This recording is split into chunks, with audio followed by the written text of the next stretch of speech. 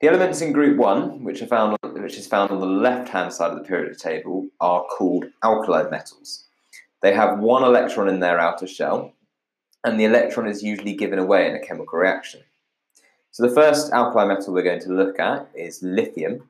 Now, lithium's got the electron structure 2,1. And what that means is it's got 2 electrons in its first electron shell and 1 electron in its next electron shell. It's the least reactive of the alkali metals, and it burns with a red flame when it reacts with oxygen. And lithium floats on the surface of water, and there are bubbles seen, which is hydrogen gas being given off, and we call that effervescence. The next alkali metal we're going to look at is sodium. Now, sodium's got the electron structure 2,8,1. Now, that means that it's got 2 electrons in its first orbital, 8 electrons in the next orbital, and 1 electron in the outer orbital. It's more reactive than lithium because the outer electron is less strongly attracted to the positively charged nucleus, and this is because it's further away from the positively charged atom's nucleus. So that electron's further away, so it's easier to lose. The metal floats on the surface of water, which releases enough heat that the sodium actually melts, and the sodium moves quickly across the surface of the water as it melts. Now, when you burn sodium, it burns with a yellowy-orange flame and can react with when it reacts with oxygen.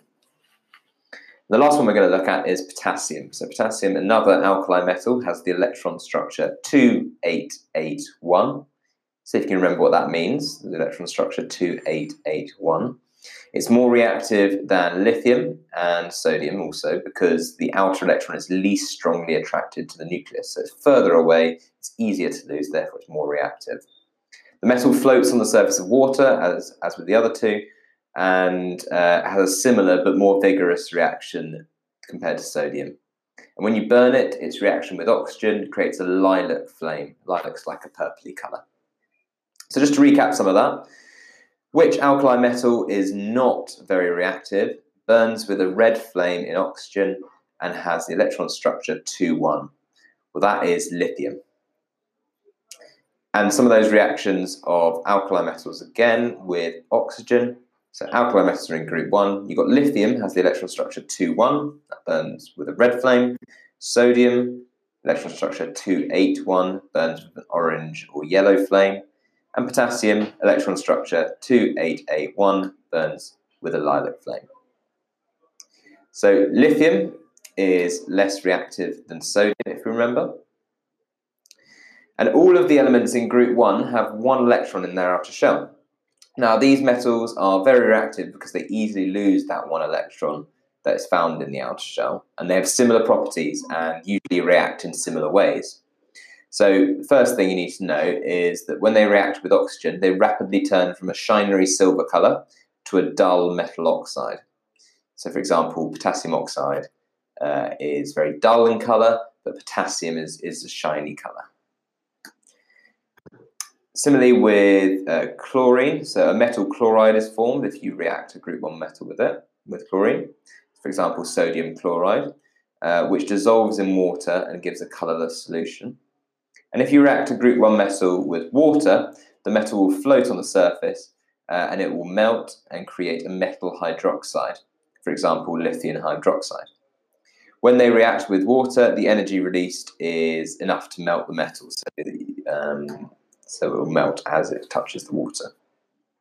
And remember, just to recap those reactions, when alkali metals react with water, produces a metal hydroxide. With chlorine, it produces a metal chloride. And with oxygen, it produces a metal oxide.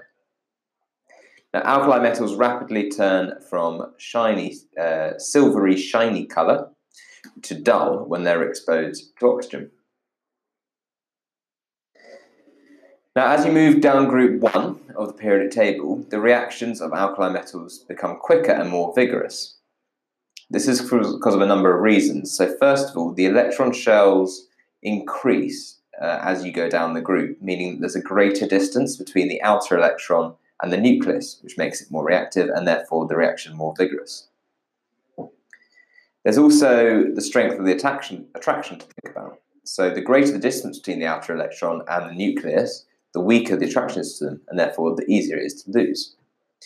And the weaker attraction between the outer electron and the nucleus, the easier it is for that electron to be lost. So, just to recap again, what is formed when alkali metal reacts with water? Remember, that's a metal hydroxide. And the elements found in group 1, found on the left-hand side of the periodic table, are called alkali metals.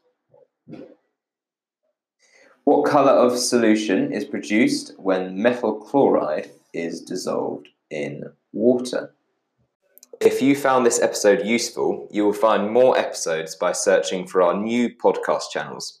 Search Revise GCSE and your subject for more podcasts to help you with your revision.